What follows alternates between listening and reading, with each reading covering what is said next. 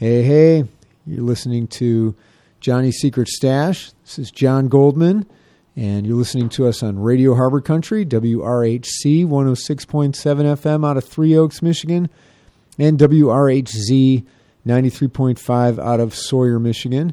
And very happy to invite Abby Thomas on the show today. Hi, Abby. How you doing? Good. How are you? All right. Good. Abby and I actually recorded a show the other day, or didn't record a show. We did a show, and the recording got lost. So I'm not going to say anything more about that, but she has been gracious. She has been gracious enough to come back on the show, and really happy to have her here. And we had such a good time the first time. I think I'm hoping that we'll have just as good a time this time. Yeah, I bet so. Yeah. So Johnny's Secret Stash is underwritten by Kara's Cottages, one of downtown Kalamazoo's first Airbnbs. Kara's Cottages are within walking distance of local shops, breweries, and some of Michigan's most beautiful walking trails. Additional information at karascottages.com. That's Kara's and Cottages with a K. And to start us off, I'm going to play one of Abby's songs from her Who Am I album, 2021 album that she came out with, and this is called Fireflies.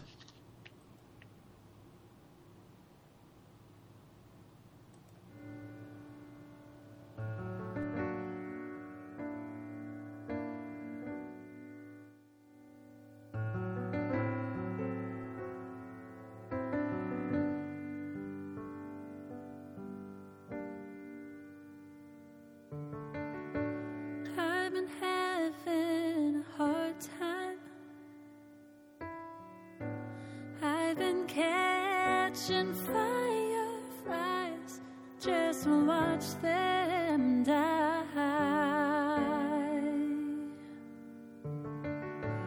Never knew I could feel like this. No, I can't shake the sadness, 'cause you were perfect, and we were perfect. What a fool I was to think that word applied to us, but there is no such thing.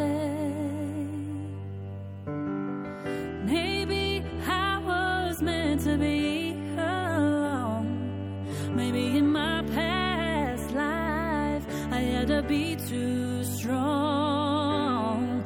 Don't you dare tell me to toughen up. I've been tough enough for too long.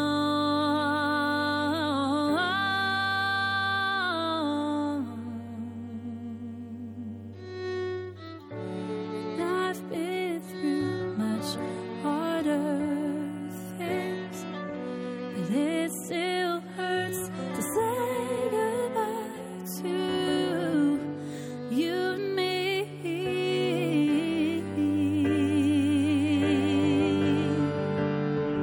It's time to breathe my love. It's time to bury all our memories. It's too bad. Though we fell at the end, I'd do it all over and over and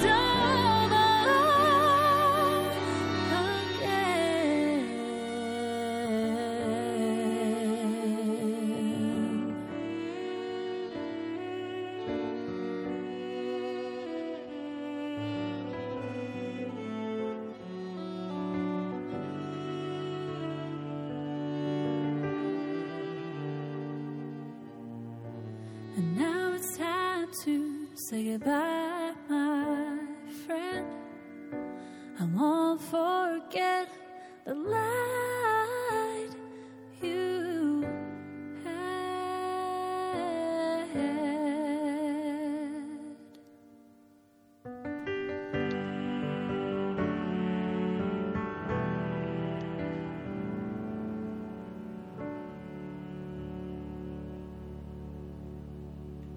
And that's Abby Thomas with Fireflies from her 2021 album, Who Am I? And we have Abby Thomas with us here today. How you doing, Abby? So good to have you on the show again. Yeah, thanks for having me. So Fireflies was from the 2021 album, Who Am I? Was Who Am I the first album that you put out? It was, yeah. It was self-funded and kind of the jumping off point for becoming a full-time musician as opposed to part-time. And Fireflies, was that a song that you had in your head for a long time? When did that come into fruition? Oh, I think I wrote that song in probably 2015 or so. So I didn't even play in public, even at an open mic, until the end of 2018. But I had been writing songs just for myself for many years before that. And when it came time to, record songs for an album, I had probably 50 that I had narrowed down to, and I had some co-producers that I played through all of them, and Fireflies was the first one that they're like, that one's definitely on it. Like, don't mark that one off the list. That one's getting it, and then they kept going through other songs. But I think that one has been a standout, and people tend to gravitate towards that one the most from that album.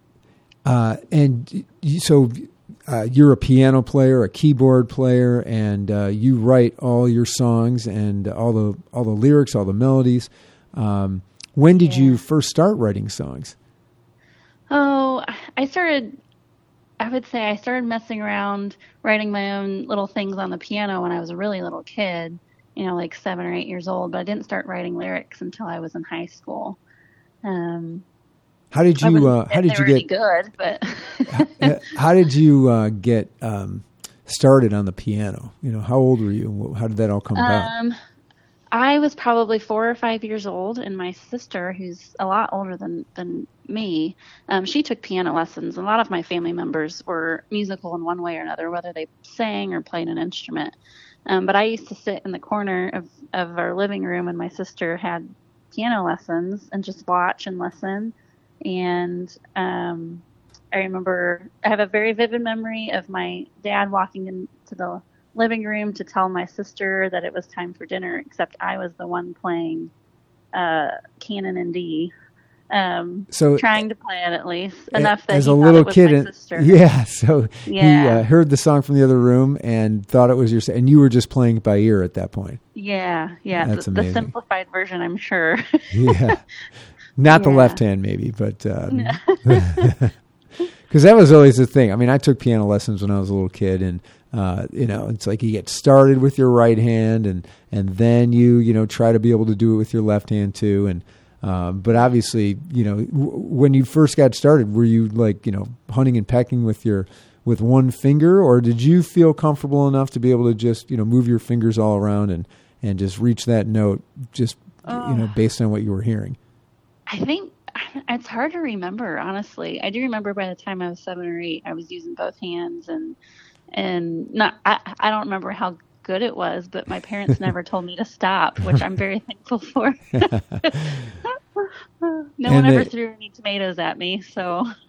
And they got you piano lessons and stuff like that, so they obviously were encouraging in that respect. Yeah.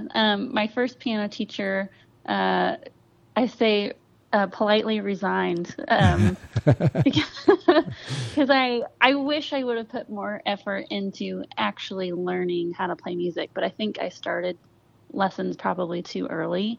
I just listened to what my piano teacher would play, and then I would play it back, and I wasn't making the connection between what I saw on a page and my fingers. I was just doing it by ear. So you weren't actually reading the notes to play it. You were just hearing what it was and just going with it. Did you have to pretend that? Yeah. Did you have to pretend that you were reading it and then just do it? I did for a while, and I actually took a piano class in college just for adjunct credit, and did the same thing and just pretended that I didn't know, that I was trying to learn to read music, and I was just listening, and I wonder if they'll take my credit back now. I don't know. But you've been, your singing voice is just beautiful. Thank you. So did you take singing lessons, or what was your background with the singing? Well, my mom is a singer. So she was a practicer. So she was always rehearsing. She, in the kitchen while doing dishes and while cooking dinner, she always had her tapes playing, and she would, just rehearse that way. And she was in a trio with my aunt and Crystal Gale when they Wow. were younger. Yeah. Oh, man. So, and my mom, I've been told that I have a very similar tone to my mom, and I hear it too, especially the older I get, and I'm listening more for stuff like that. But we just sang in church, and she would take me to church and have me join her in worship team every once in a while. And the older I got, then I joined worship team. And then I was in the high school choir, and I played trumpet in the band for a while. But again, I couldn't read music, and I just was winging it. With a which trumpet, now that too. Yeah, and I'm an Wow. adult now, and I wish so badly that I would have put the effort in, because it would have been so helpful now that this is my job. But I never really took vocal lessons or anything like that. I did take a few in 2019 just to learn like proper vocal warm-ups, and just so that I could make sure that I stayed healthy, because that was when I was starting to think like, I'm going to go into music full time, and I want to make sure that I take care of my voice. And I even do those same 5 vocal warm-ups every day. And I have a very strict diet during my busy season, and just to take care of my vocal cords. So there's particular food that you'd want to eat to maintain your vocal cords and your health? Is that what you're It's saying? more of like things to avoid. Uh-huh. Yeah, so I know that I think for most people, I think like milk and dairy has a bad effect on your vocal cords, but I Oh. have some food allergies, like I'm allergic to wheat, that makes it even worse. Oh, So yeah. I stay away from, at least on a show day, like, I'll stay away from milk and ice cream and pasta and bread and stuff like that. But it honestly, like eating that stuff makes me feel terrible anyways. So I think I'm winning. Yeah, it helps all around. Yeah, I like hear ya. at holidays and stuff, I'm like, I can't sing if I'm going to eat those mashed potatoes and the noodles. But yeah, I'm Yeah, most helps to people keep think track I'm of pretty things. crazy. Yeah, I'm pretty crazy about taking care of my vocal cords, but I know, have big dreams, so I gotta make them last. Yeah. So you mentioned that it's your job, and a lot of people they work and then they try to fit in music on the side or at night or things like that, and there's always that that trouble of scheduling things and around people's work schedules. So you don't have that problem anymore. How did that come about?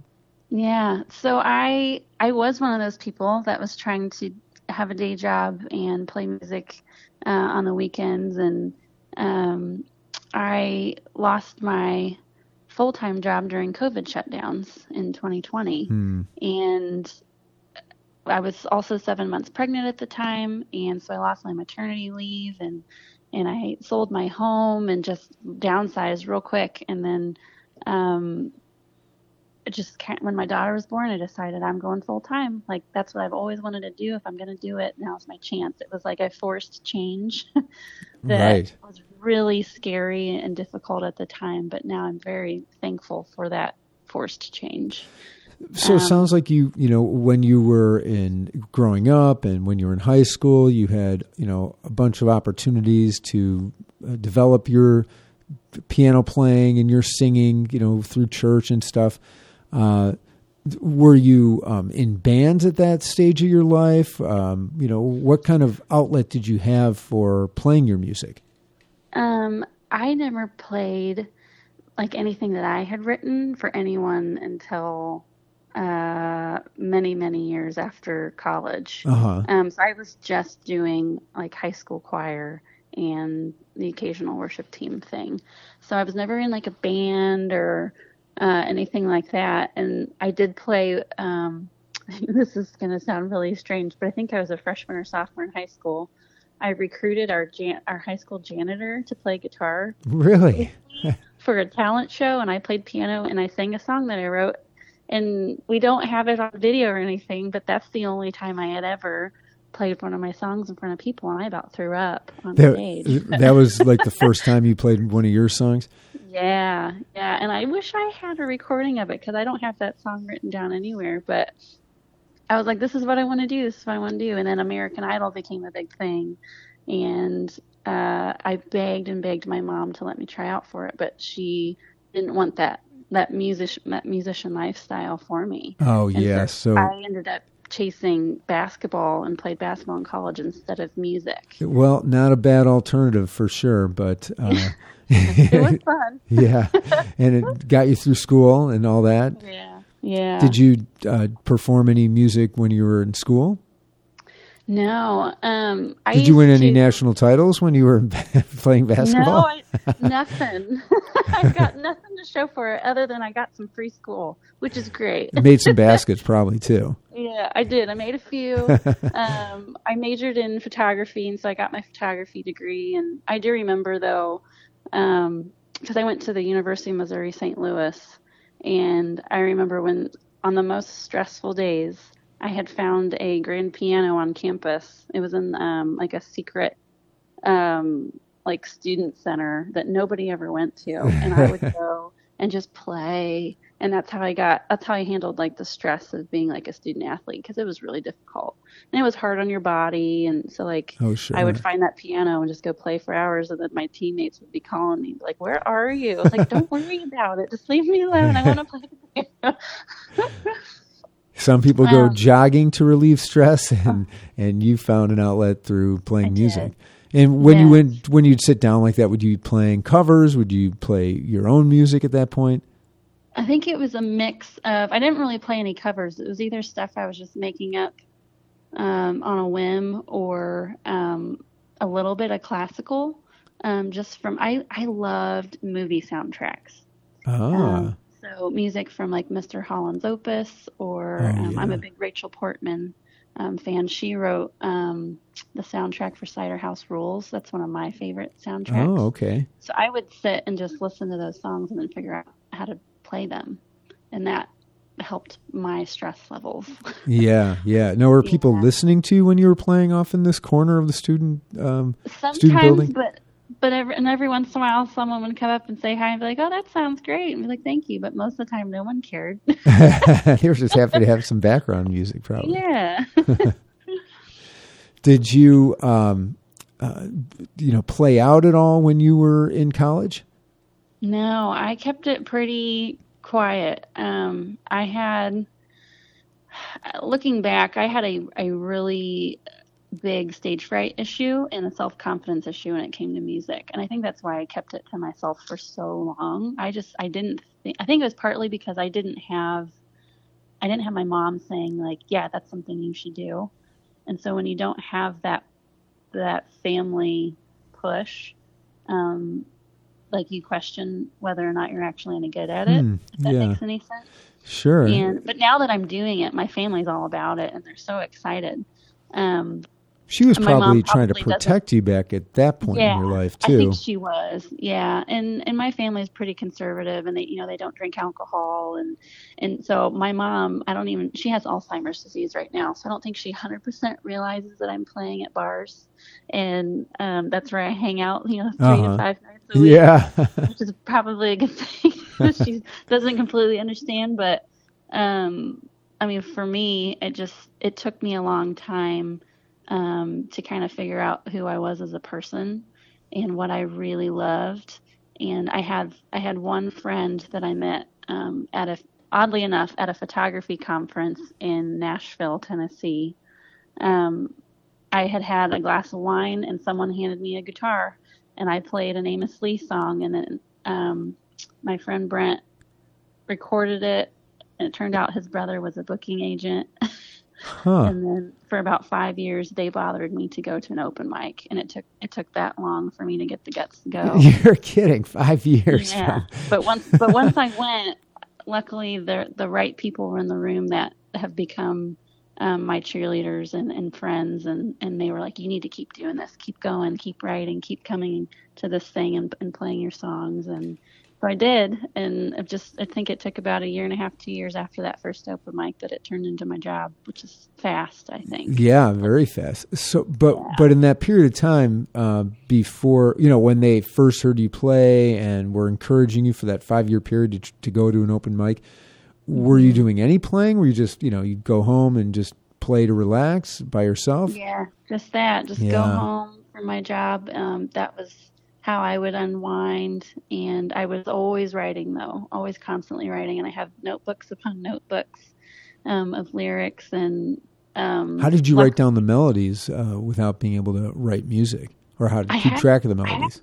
I hadn't quite got into that thing with your cell phone using whatever that app is, like the voice memo thing. Oh, yeah. I do that. I use that now. But back then, I was just, I had, handwritten lyrics, and I would write. I had taken chording lessons in high school, so someone had taught me, like reverse engineered what I was playing and taught me what I was doing, so I could at least work in the worship team. So I have notebooks with lyrics with letters for notes above words, and melodies are the thing that really stick in my head. And most of them I can remember the melody, but I can't remember the lyrics.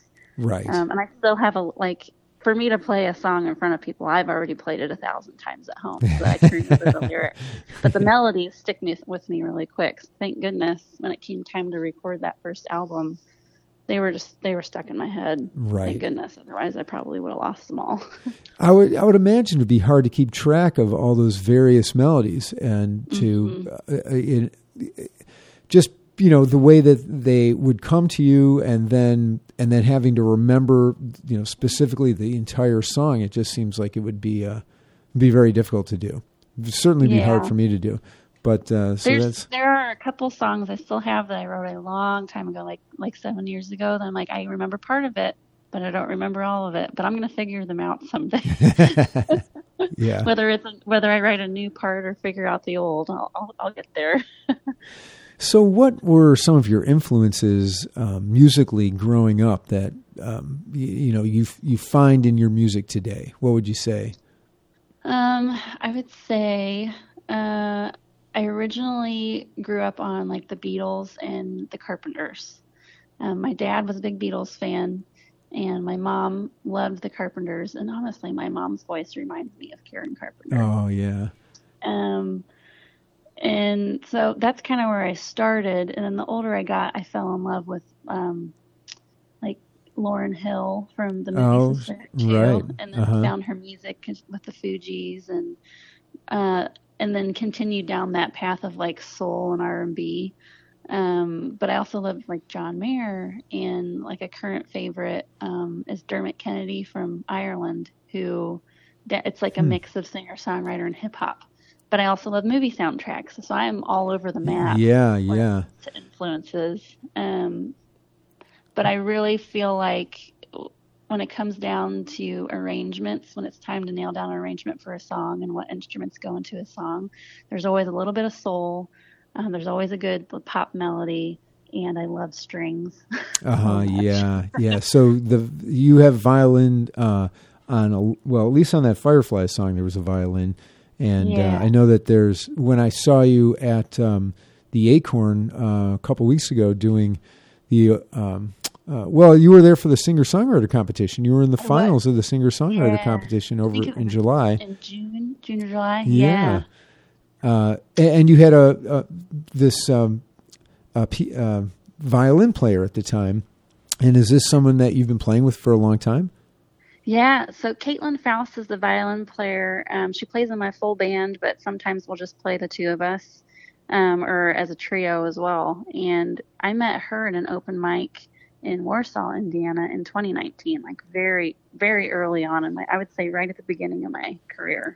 And she saw me play and sent me a Facebook message and said, hey, you should try out for the Acorn Singer-Songwriter Contest. She's the one who exposed you to this singer-songwriter competition? Yeah. Wow. Yeah, she doesn't even remember that she did that, but I could find the message and prove it to her. You have proof.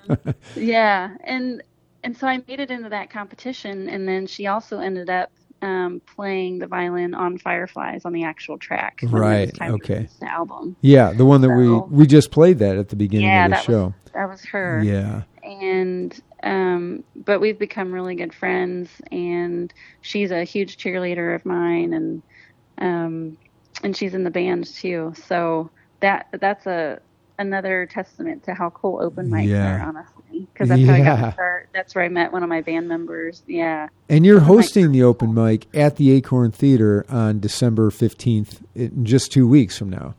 Yes. Okay. Yes. And Caitlin's coming too. Oh, good. So, and I'm talking, for anyone just tuning in now, I'm talking to Abby Thomas, a keyboard player, and she's going to be doing the open mic at the Acorn Theater on December 15th. She's got an album out from 2021 called Who Am I? And you have other singles out, right? And are you working on a new album as well? I just put out an EP this past May called Dirty Little Things. And that I'm really, really proud of that project. It's the first thing that I have produced myself. And I did have a co-producer. I'd say he's more of like a coach, because I was learning how to record parts myself from home. Mm-hmm. And his name's Nate Butler. He has a studio here in Goshen, Indiana, where I live. And Nate also played some of the drums on that project as well. So I put that out earlier this year, and that was such a fun, it's stressful, but it was a fun learning process on how to write parts for other musicians. And now that I've done it, I'm addicted. That was so fun. And like Caitlin and I put blankets all over a wall in an unfinished half bath in my basement. And I sat on the floor with my laptop and headphones and had a microphone for Caitlin's violin. And we crowded together and wrote some parts for her. But that was just a fun project and a growing experience for me. And then I also just released a cover of White Christmas. And let's listen to that later in the show. That I heard that the other day, and it's just gorgeous. I mean, it's really so well done. And I remember from last time we talked, you got to play this very exquisite piano thanks to a friend of yours. So exquisite is the right word. Yeah. So what was the story with that? How was it that you got to play this really beautiful, unbelievable piano? Yeah. So I had I had saved up all of my adult life to buy a grand piano. And so I found a Pramberger. It's the tiniest grand that you can find. And I needed a company to move it into my house. And so I found Chupp's Piano Services. And they're currently out of New Paris, Indiana. So I had originally hired them to just come move my piano into my home, and then they were going to maintain it as far as like keeping it tuned. Uh-huh. And I went by their showroom one day to pay my bill and got invited into their showroom. And the bulk of their business is they restore vintage Steinway pianos. Oh, wow. Yeah, and they have a gorgeous showroom. There's probably 20 to 30 rebuilt pianos in that room. And the room is built in a way where the acoustics are perfect. It's a nice. That's what I call heaven. When I go in there, I am in heaven. And I'm not even a concert pianist, and I know that they have a lot of clientele that are concert pianists that come to their showroom to shop for a piano for their home or for a tour. But I got to go into their showroom, and they asked me to play them a song, and they instantly became fans. And then we became quick, just family friends. And the owner's son and I are close in age, and we both have children that are close in age. And so we've just become really good friends. But they let me record the piano track for White Christmas on I believe it's a 1940s vintage Steinway. Wow. So how did that work? How did you actually do the recording? Did you bring your own equipment there, or? I did. So I brought my laptop and just my laptop, my headphones, and my interface. And they actually had some microphones that were better than what I had that they let me use. And they taught me the right placement of the microphones, because they record their pianos and put those recordings on their website and send them to potential clients, because those clients need to have really good recordings of what those pianos sound like. And so they taught me the right placement of microphones, and then I recorded that on my laptop last November, so November of 2021. And then we finally got into the studio to record the vocal and the strings for the song this past summer. The microphones and the placement of the microphones, is that something that is applicable to every piano, or was it just for that particular piano, where to put the microphones in that piano or in the piano? My gut says it depends on the piano. Oh, maybe. okay. All right. I am not the right one to ask. I think at least for the Steinways, there's a certain spot where the natural reverb, there's like a sweet spot, because you want to get some of it, because that's part of the character of the piano. Like you want to get, the hammer hitting string, and you want that character and texture that brings. So I don't know if that changes between brands of pianos or not. That's actually a really good question. I'm going to find out. So when you play a real piano that has the hammers and the strings, it sounds much different to a practiced ear than just playing a piano version on a keyboard where it's synthetic. What are the kind of things that you can hear with a real piano that don't quite come through with a keyboard? Or maybe you can't describe it. Maybe it's hard to. Oh, one thing I did learn that there are, because on my first album I used a keyboard, and there are some programmed keyboard sounds that you can't actually hear a hammer hitting a string, and you don't realize it's missing until you go play it on a real piano. You're like, why do they sound so different? But there are some programmed keyboard sounds now that they're starting to include those little intricacies, I guess is the right word, where you're getting some of that character back, which is good. I mean, it's cheaper. Not everyone can have a Steinway. That's right. Or be able to transport it to every show that you go to also. That's another thing. Right. I think part of it is just when you're playing a keyboard as opposed to a piano, the feel is just so different, because a real piano, the keys are heavier, and so you play it differently as opposed to a keyboard where there's not as much weight to the keys, and so it gets played differently. So sometimes I feel like when I play a keyboard, I lose some of the emotion or the some of the inflections in the notes. Like sometimes it's missing, and you don't. And as opposed to when you use a real piano, I don't think White Christmas would have turned out the way it did had I played it on a keyboard. Oh, I can't wait to get to that. We're all looking forward to hearing Abby Thomas's version of White Christmas. It's unbelievable. Thank you. So I wanted to back up, and so you played piano, played trumpet, and guitar. Trumpet, I understand you picked up in junior high or high school when you were in band. What about guitar? How did you learn how to play the guitar? From my dad. My dad was a guitar player. Oh, man. Wow, you do have a musical family. I do. Yeah, it's mostly my dad's side of the family played instruments, and my mom's side of the family were singers. A perfect combination. That's perfect. Yeah. So there's a lot of violin players on my dad's side of the family. My uncle played electric guitar. He was a fill-in for Leonard Skinner. Really? Wow. Yeah, they're from Oklahoma, so that was a hot spot for musicians. Lucky for me. Yeah. But I grew up in the family I did. But my dad was a guitar player, and he was a huge Beatles fan. So he would teach me just the basic chords on a guitar, and then I would learn a Beatles song. And it is not my main instrument. My hands are not huge.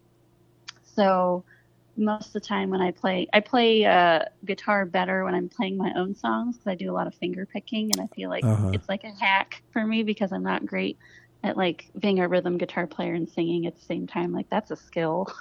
I see other people do it, and I'm so jealous. I can do it on a piano, but I cannot do it on a guitar. So you find it easier to pick while you're singing than strumming while you're singing? Yeah, which I think is backwards for most people. Yeah, I would expect it to have been the other way around, yeah. Yeah, I think it has a little bit to do with my singing style, though, because I do have a little bit of that soul vibe. So most of the time, I'm not singing on a beat. Right.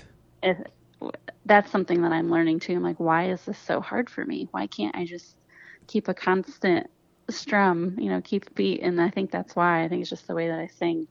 Yeah. But I'm okay with it now. I've come to terms with it and I've moved on. Well, you're able to do it while you play piano. Yeah. Yeah. So, I'm definitely better at that instrument and doing what I want to do. Yeah. Thank goodness.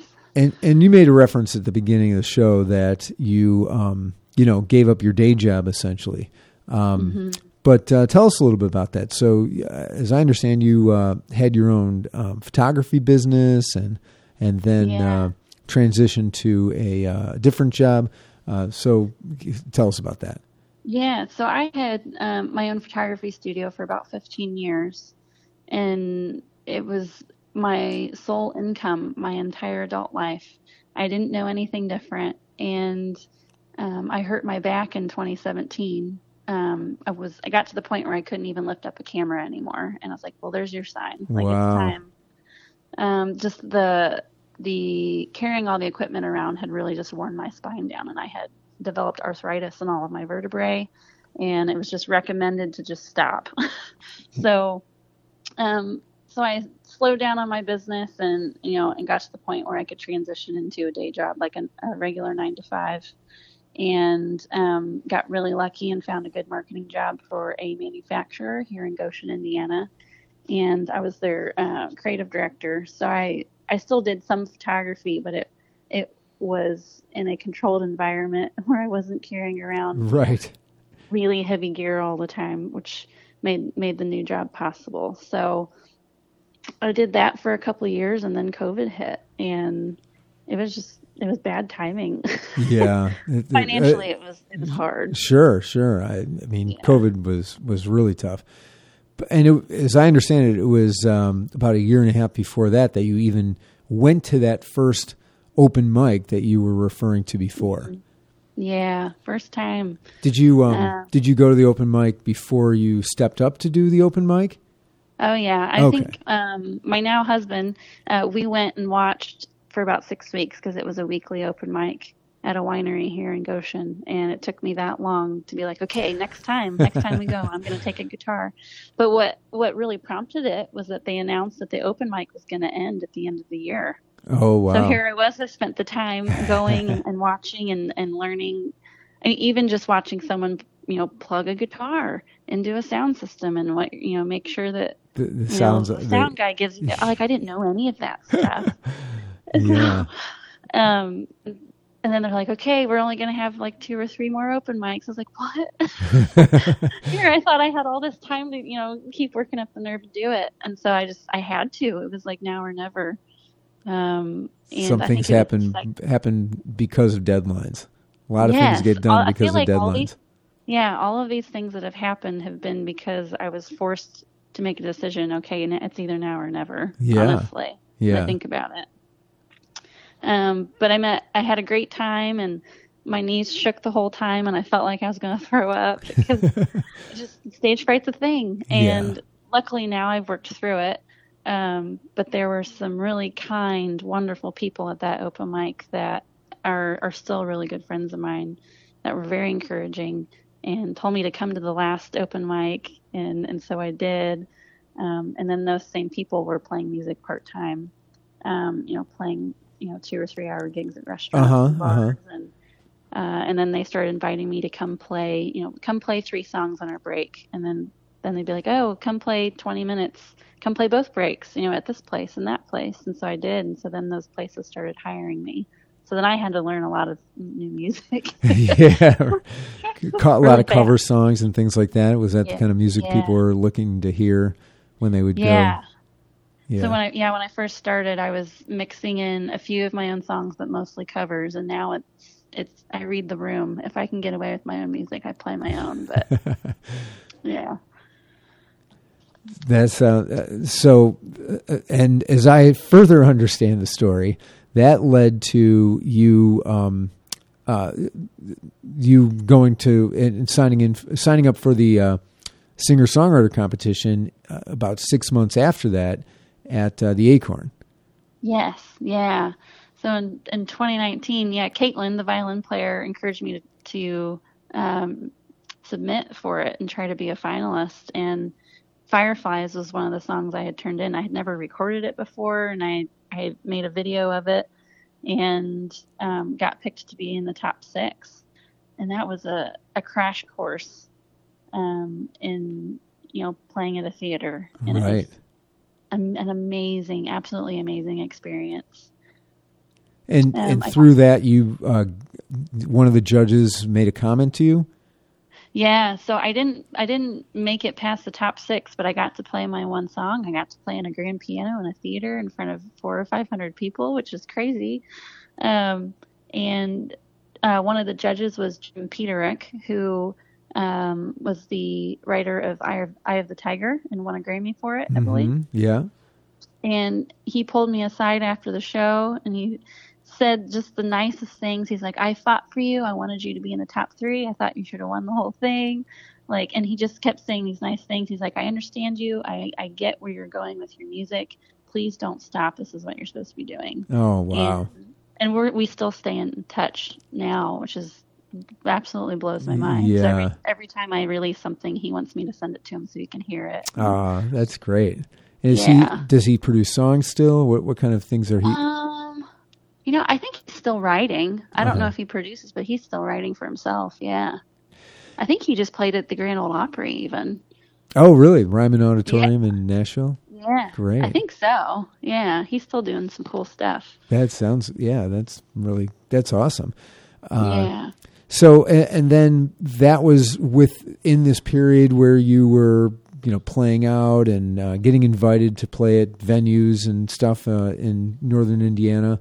Yeah. What were some of the places that you used to play in northern Indiana, or maybe still do?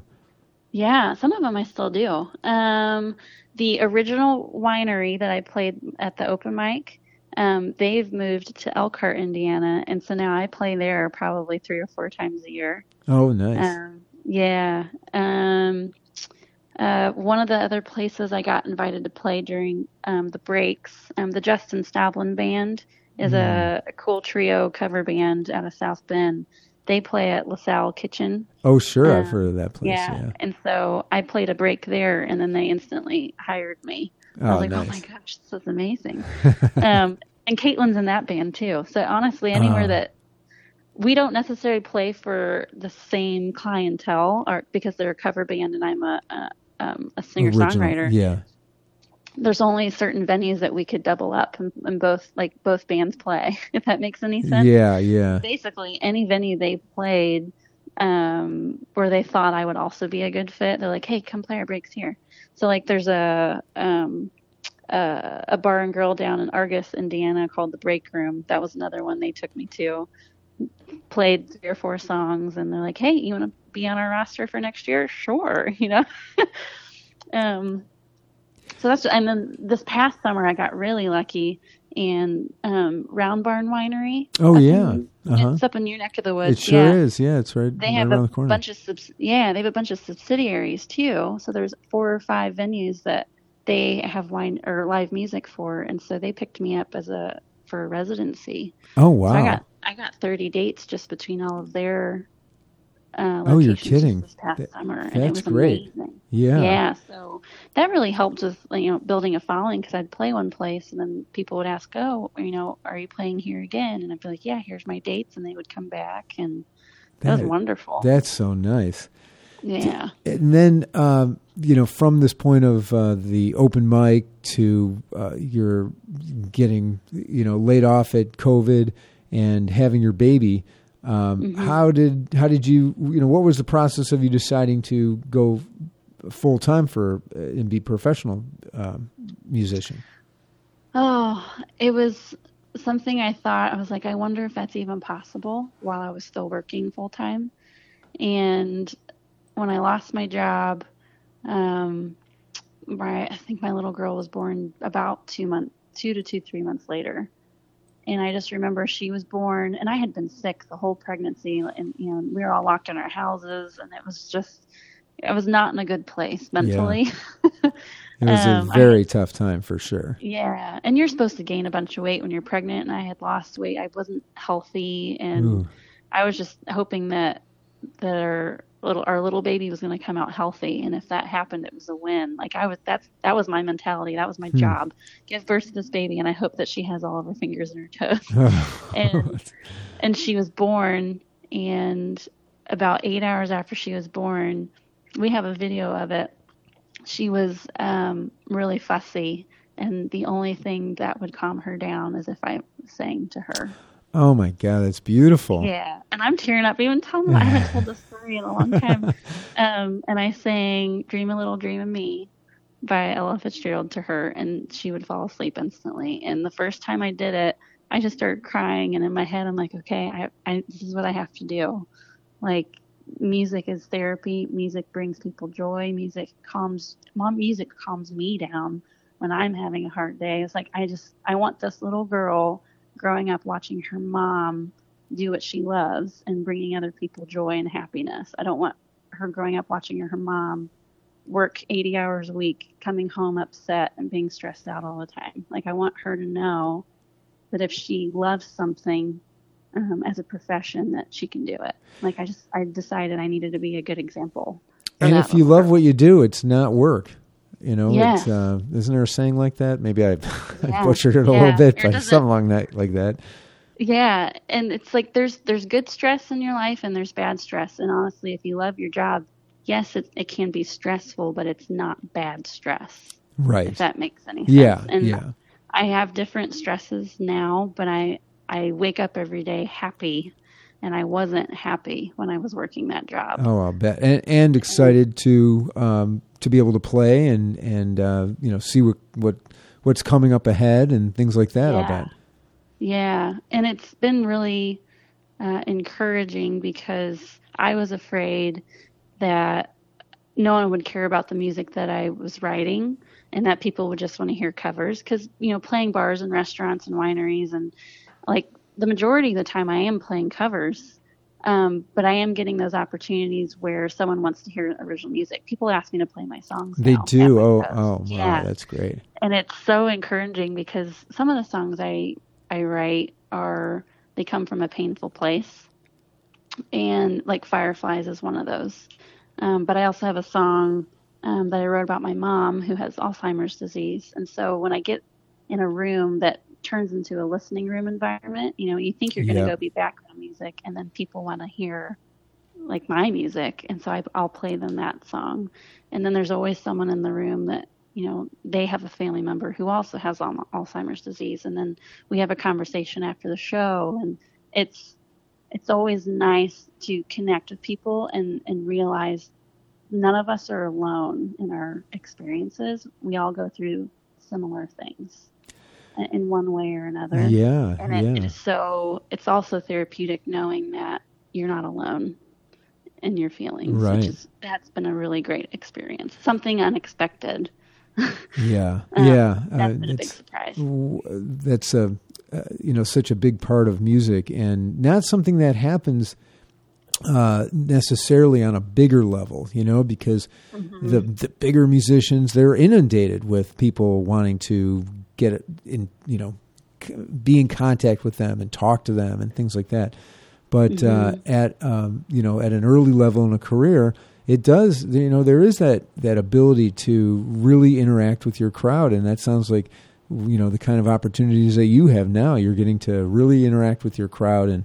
And has that inspired any new songs in and of itself? And what is your writing, writing style, I guess I should say? Yeah. How do you go about writing stuff? That process has changed over the last few years. So I used to have all sorts of time.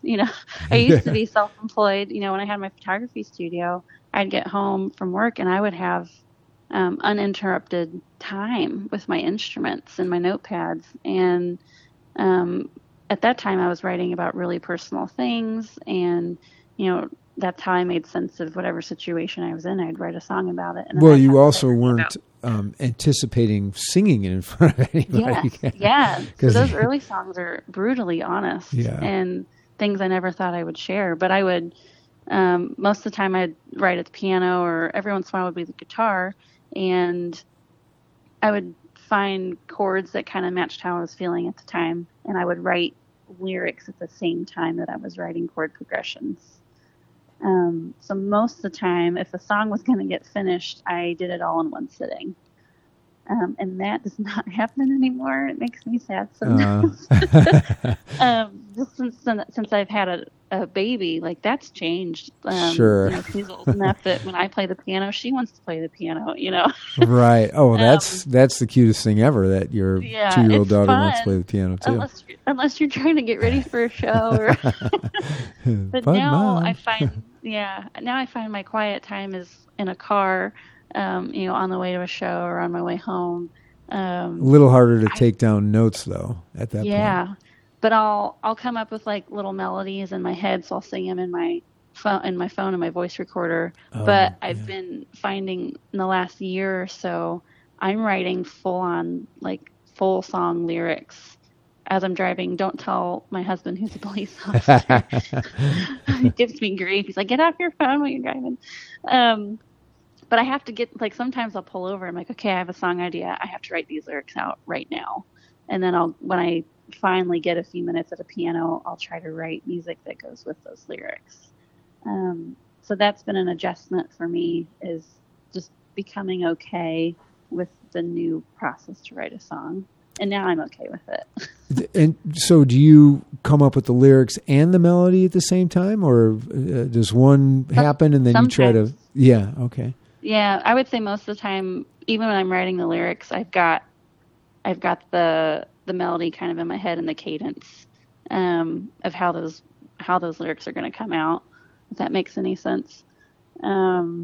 Sure, yeah. I like to do it at the same time if I can. Yeah. So we talked before, Abby Thomas, you're going to be playing at the Acorn, doing the open mic on December 15th.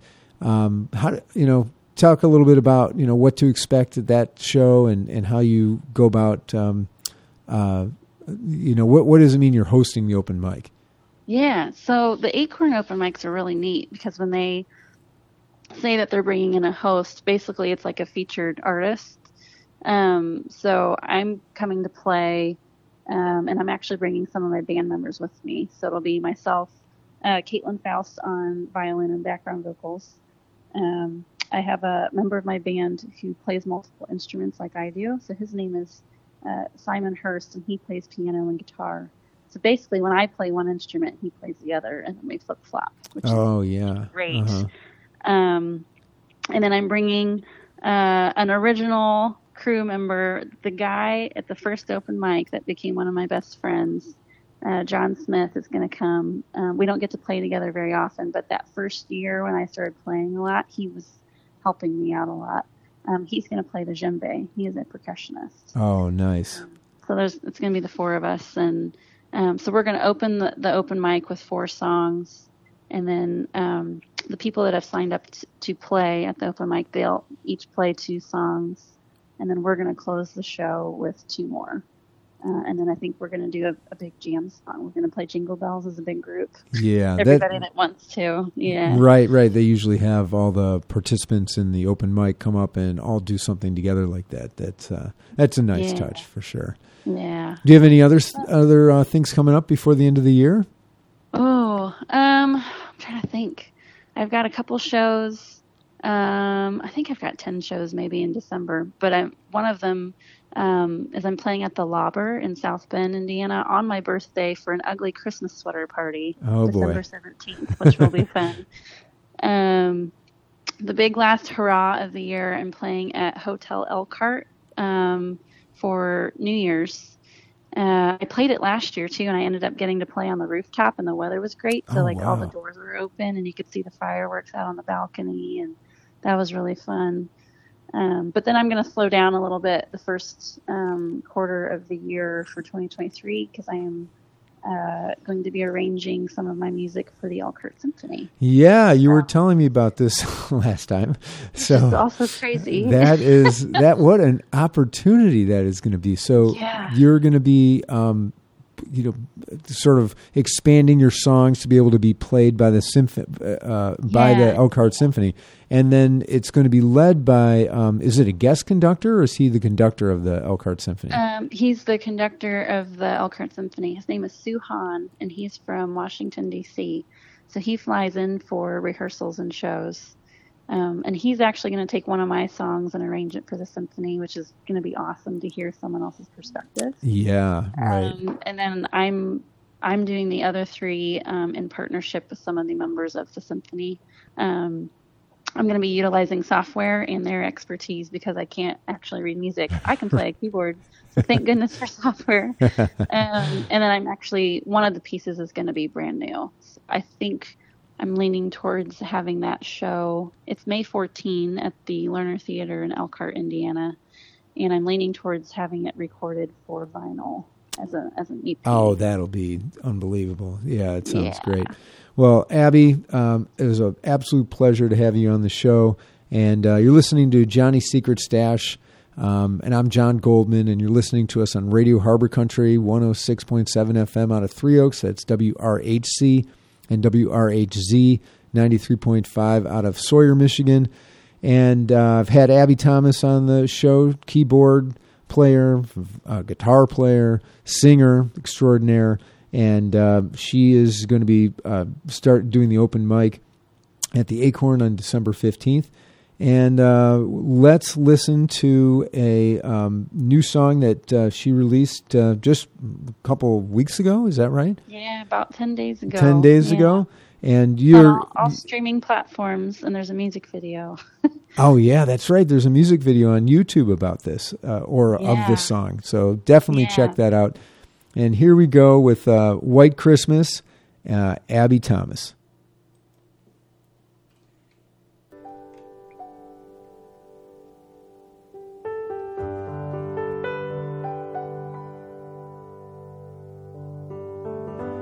I'm dreaming of a white Christmas, just like the ones I used to know,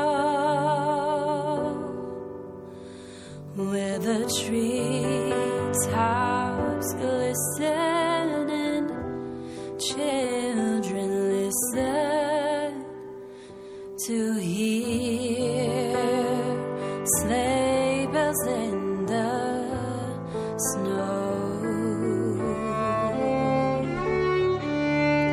I'm dreaming of a white Christmas,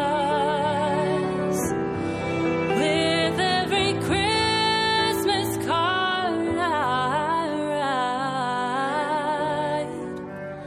May your days be merry and bright,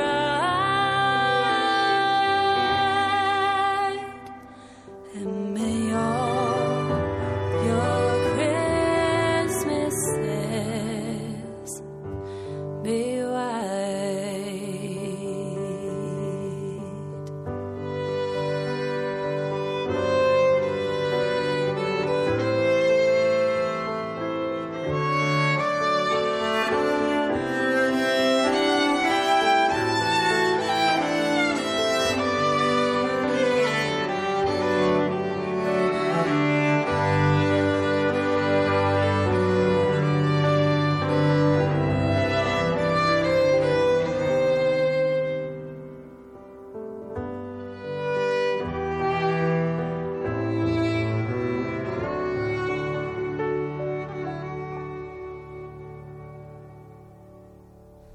I'm dreaming of a white Christmas,